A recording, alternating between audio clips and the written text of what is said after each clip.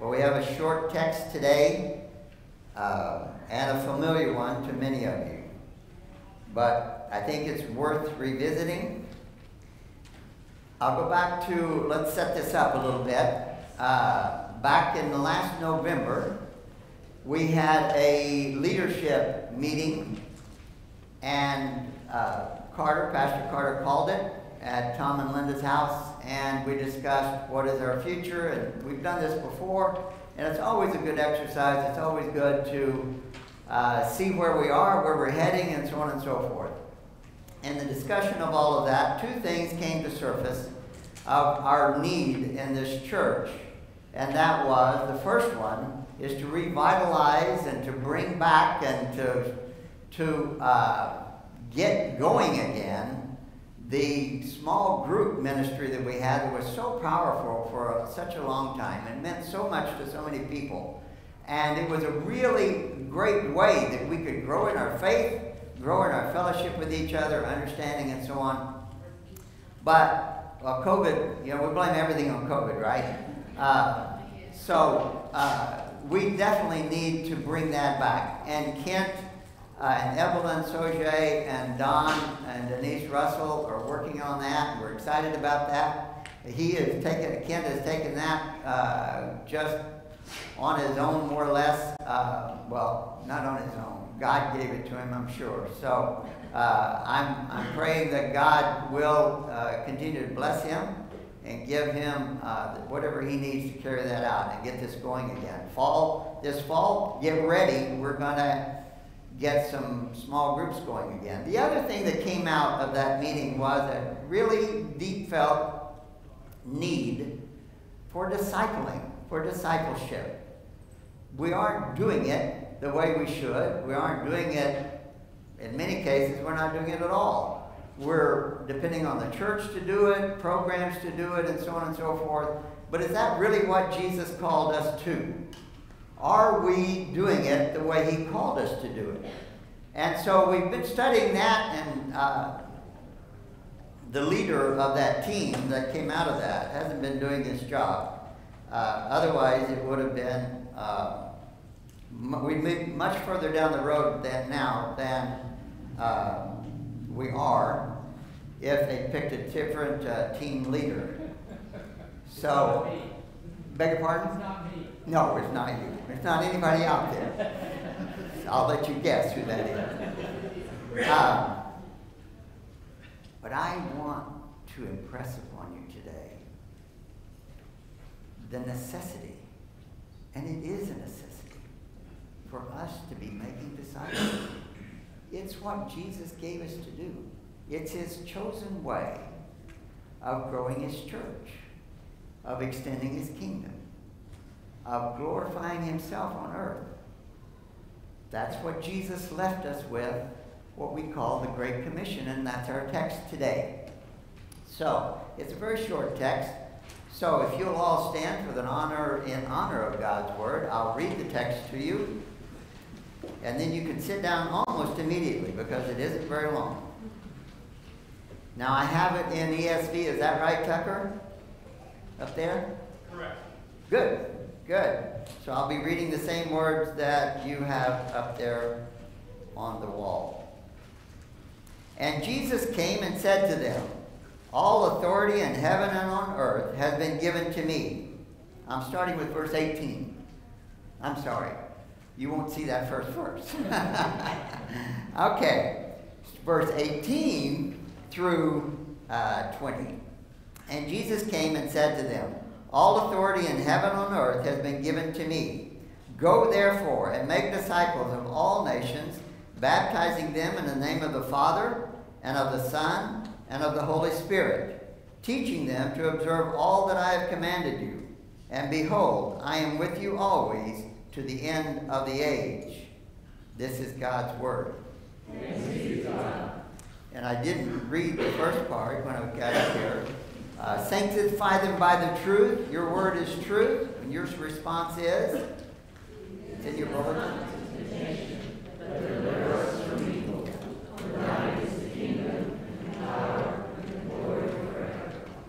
Amen. Now, Carter, if you're looking at I did that. Okay? I often forget that, the part that's in the Bible. So, what is Jesus saying here? I had to put in verse 18. Jesus is resurrected. He's coming to Galilee, back to Galilee. He told the 11 disciples, who are now apostles, or going to be apostles, to meet him there. He met them, and then he says to them, first, all authority in heaven and on earth has been given to me. And then he goes and gives the commission. Now, he has given them authority before. When he sent out the 12, he gave them authority to heal, to raise the dead even, to drive out demons, to cleanse lepers and that sort of thing. He already passed a limited amount of authority to them in the 12, sending out the 12. If you know about that part of his ministry with the 12, with the 3 years with the 12 disciples. And then the 72, he basically did the same thing. He gave them authority to represent him on earth. And he gave them a great experience of that. And they came back rejoicing, even the demons obeying us, Well, now he's going to heaven. And he's giving them his authority. All authority has been given to me on earth, in heaven and on earth. Therefore, go and make disciples. Now, there are 3 primary verbs that I'm going to point out that we're going to work through today in this message. Making disciples is the main one. That's what this is all about. But there are 3 associated verbs there that give us some indication of what that is, how to do it, and so on. The first one is go. The second one is baptize. You go, what has baptism got to do with that? We're going to talk about it. And finally, teach. Teach them to obey. The obey is in there. That's another action verb. But the part on the part of the disciple maker, and that's our focus today, is on making disciples. That's you and me making disciples. We are supposed to be disciple makers. So the first one, the first verb there is go. You say, okay, where do I go? Where do I go? Well, is he speaking literally there or figuratively? Of course, it's figuratively, unless he is calling you to go. You don't have to go to Kazakhstan. You don't have to go to outer Mongolia. That's not what he's talking about. But if he's calling you to do that, I, Don Ollie, would love to have you with them as they go back in the middle of August. Just pack up and go. They'd be happy for you to go with them. They need your help. But that's really not what he's talking about. Let's look at some examples, biblical examples of when God calls men to service. Not men, people, I'm sorry. I don't mean to be whatever that is.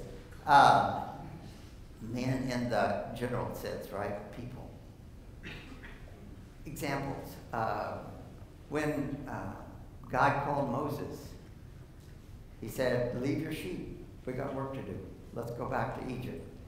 And Moses goes, I don't want to go back to Egypt. But he did after some arguing and excuses and so on. But God pulled him out of what he was doing and said, let's go.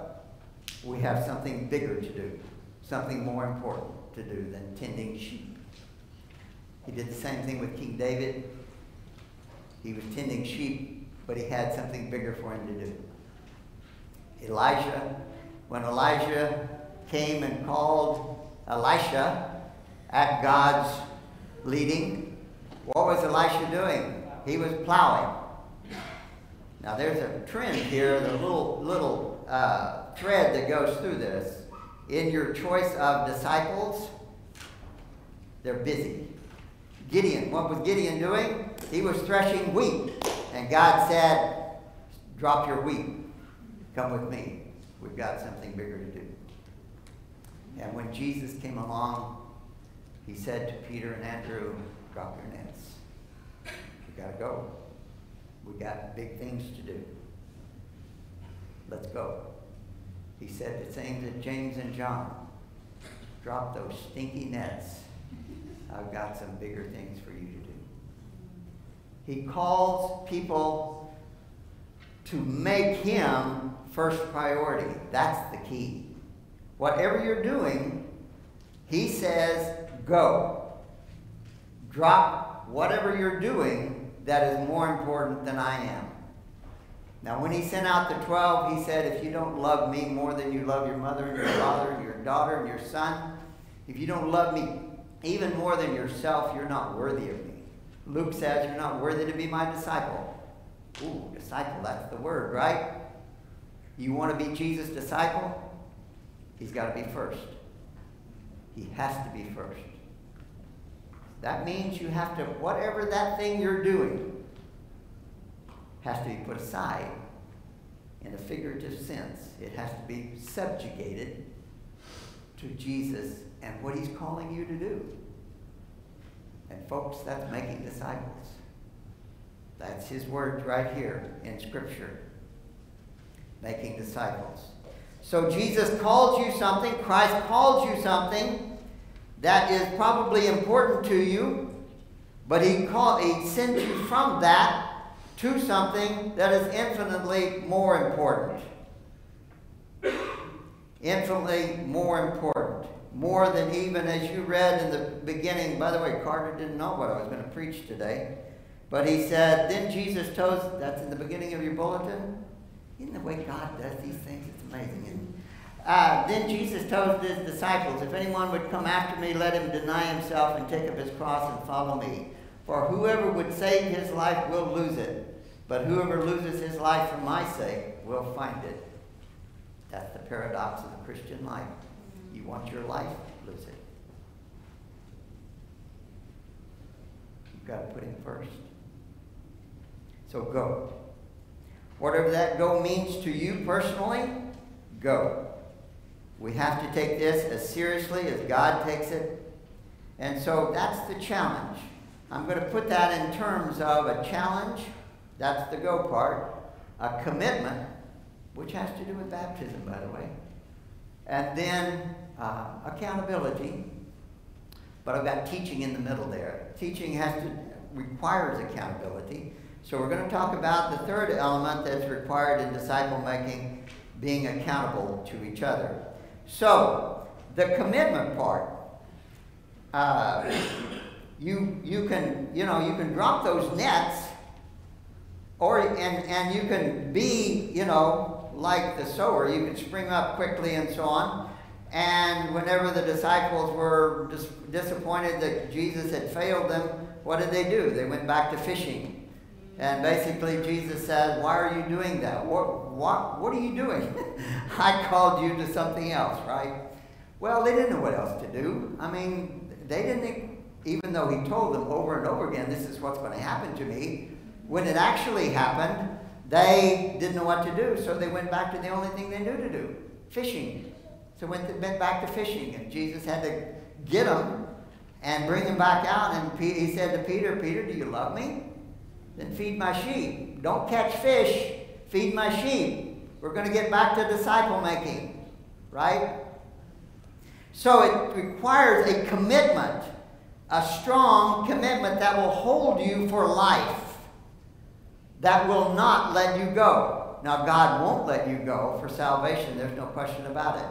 But we will waver. We will vacillate in our commitment, so to speak, or in our enthusiasm, in our whatever. I point at myself for that. We have to be sincere. We have to be faithful. Yes, we even have to sacrifice in areas of our life. Whatever that important thing was, yeah, if you can't let it go, that's a big problem, right? So it does require sacrifice, but it gives us a guarantee, a hope. J.I. Packer said, when he says, he's talking about evangelism and the sovereignty of God, you have a guaranteed success.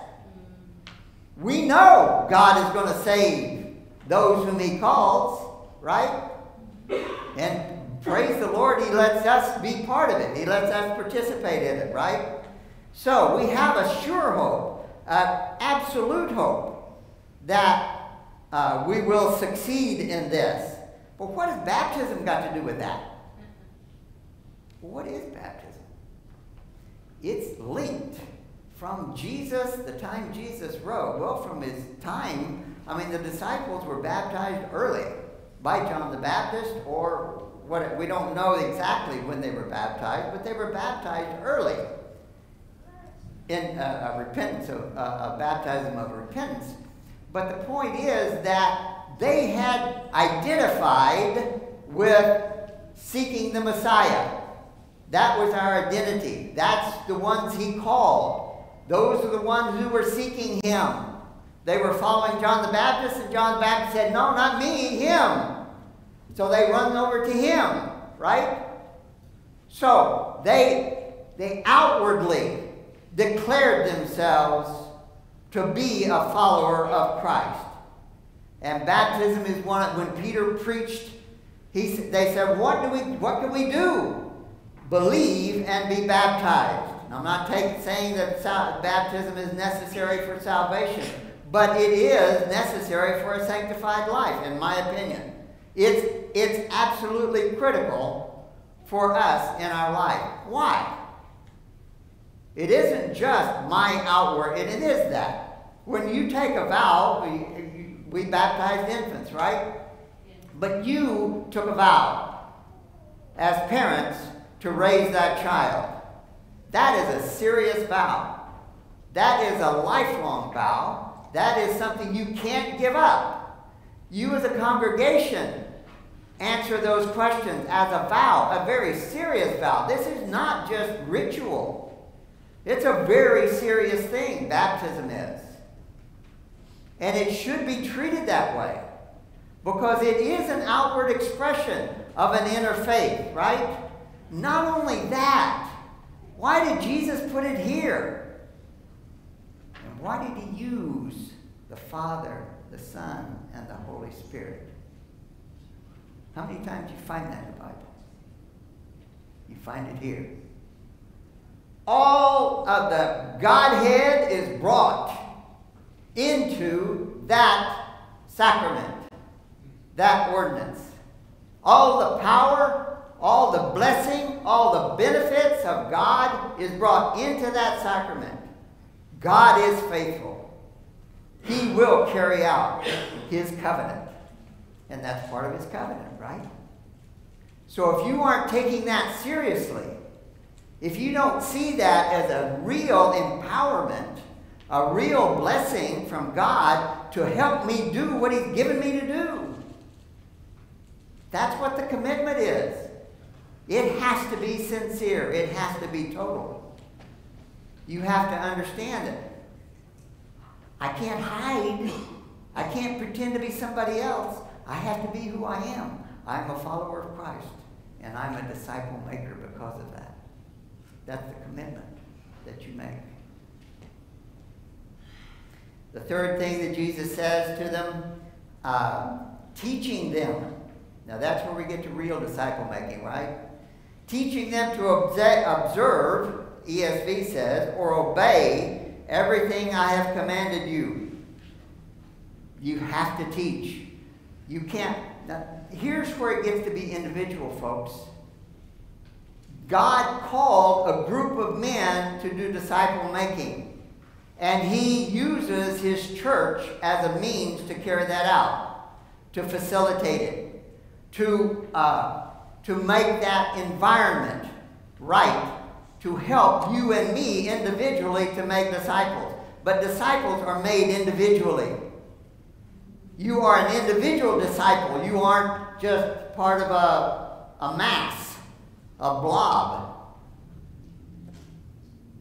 So, God called them individually. Jesus Christ called them by name individually to make disciples, to believe in him, to follow him, and then to make disciples.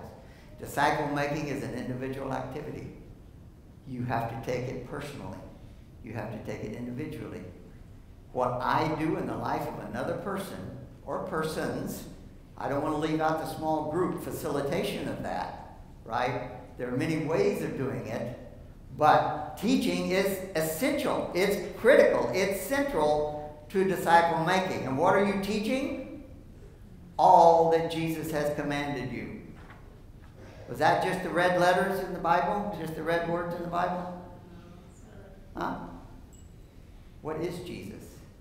What does he call himself? What does John call him? The Word. Amen. The living Word. He was there in the beginning. By him all things were made, because he's the Word. God spoke him and made everything. So, he is the Word. He spoke through the prophets. He spoke through the writers of the Old Testament, because he is the Word that they wrote. Right? All that he has commanded is in here. All of it. That's what we're supposed to teach. Right? That's what it says here. Teaching them to obey everything I have commanded you. So, it has an application. It's not, the Word, God's Word is not an exercise in an academic exercise. We had memorized the Word. Some of you went through Memorize the Word many years ago. My biggest fear was that people would memorize all these verses and it would puff them up, and they would call themselves experts in Scripture and theology and so on, and they would just be quoting Scripture everywhere, and I've seen that happen. That's not why we're learning God's Word. Yes, we have to teach it, but it is to reveal Him.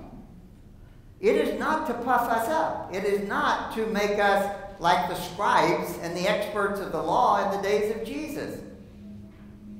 It's to reveal Him to us so we can get to know Him personally and follow Him and love Him and obey Him. We obey Him because we know Him, right? We obey Him because we love Him.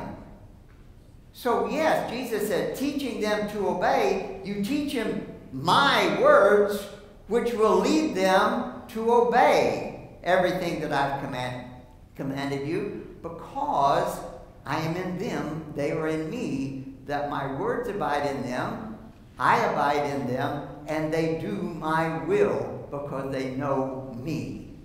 That's the purpose of teaching. But you cannot leave God's Word out of it. That's the central part of making a disciple. I'll use a very quick example of this. Some of you may have heard this before. A young captain, his name was Ken Torrey at the time in Southern California when I was a Marine serving in Southern California. By the way, that was when I was baptized. I got to be baptized in the Pacific Ocean by a Navy chaplain with a bunch of other Marines. And that turned my life around. It wasn't the baptism, but it was the time that God got a hold of me and said, you're going the wrong direction, buddy. I've got something better for you to do. Something bigger for you to do. And by the way, you haven't been baptized, so you need to get baptized. So I was. And it just, anyway. So Captain Ken Torrey, on a trip to Hollywood Bowl in Los Angeles to hear Billy Graham, he invited me on that trip anyway. And on the way back, he said, you want to start meeting together? We'll meet once a week in a parking lot, by the way, on base, halfway between his duty station and my duty station. He said, well, we'll meet Wednesday at noon for lunch. He said, you bring a sandwich, I'll bring a sandwich. And but that's not why we're going to be meeting. We're going to be sharing God's Word about your quiet time, your prayer time, what you've been reading, what you've been memorizing, and so on. We're going to grow in our faith. And I said, amen. Let's go. Let's do it. And praise God. That got me back on. I can't thank God enough for Ken Torrey. I don't say you have to do it that way. But you have to pour your life into someone, just as Paul poured his life into Timothy. Right? That's the idea of making disciples. Now, pick a busy person, by the way. Don't pick a lazy person, because he'll disappoint you. Or she, I'm sorry. Get somebody that God has really called into that, who's inspired them to make that commitment to follow you as you follow Christ, right? So, the truths of the Bible, you get into it. You just absorb you soak in it, as Charles Spurgeon says. You soak in the Word and let it do its work in you to bring you to be the kind of person that God wants you to be. As I say, the way you do it is the way God called you to do it. These elements are critical in it. But how you do it with another person is between you and God. And I really would like to encourage you to get involved in small groups, because I'm hoping the small groups are going to really focus on that in the fall. How do we make disciples? It's what we're all supposed to be doing. So how do we do that? Ezra 7:10 is the first verse that you learn to memorize the word.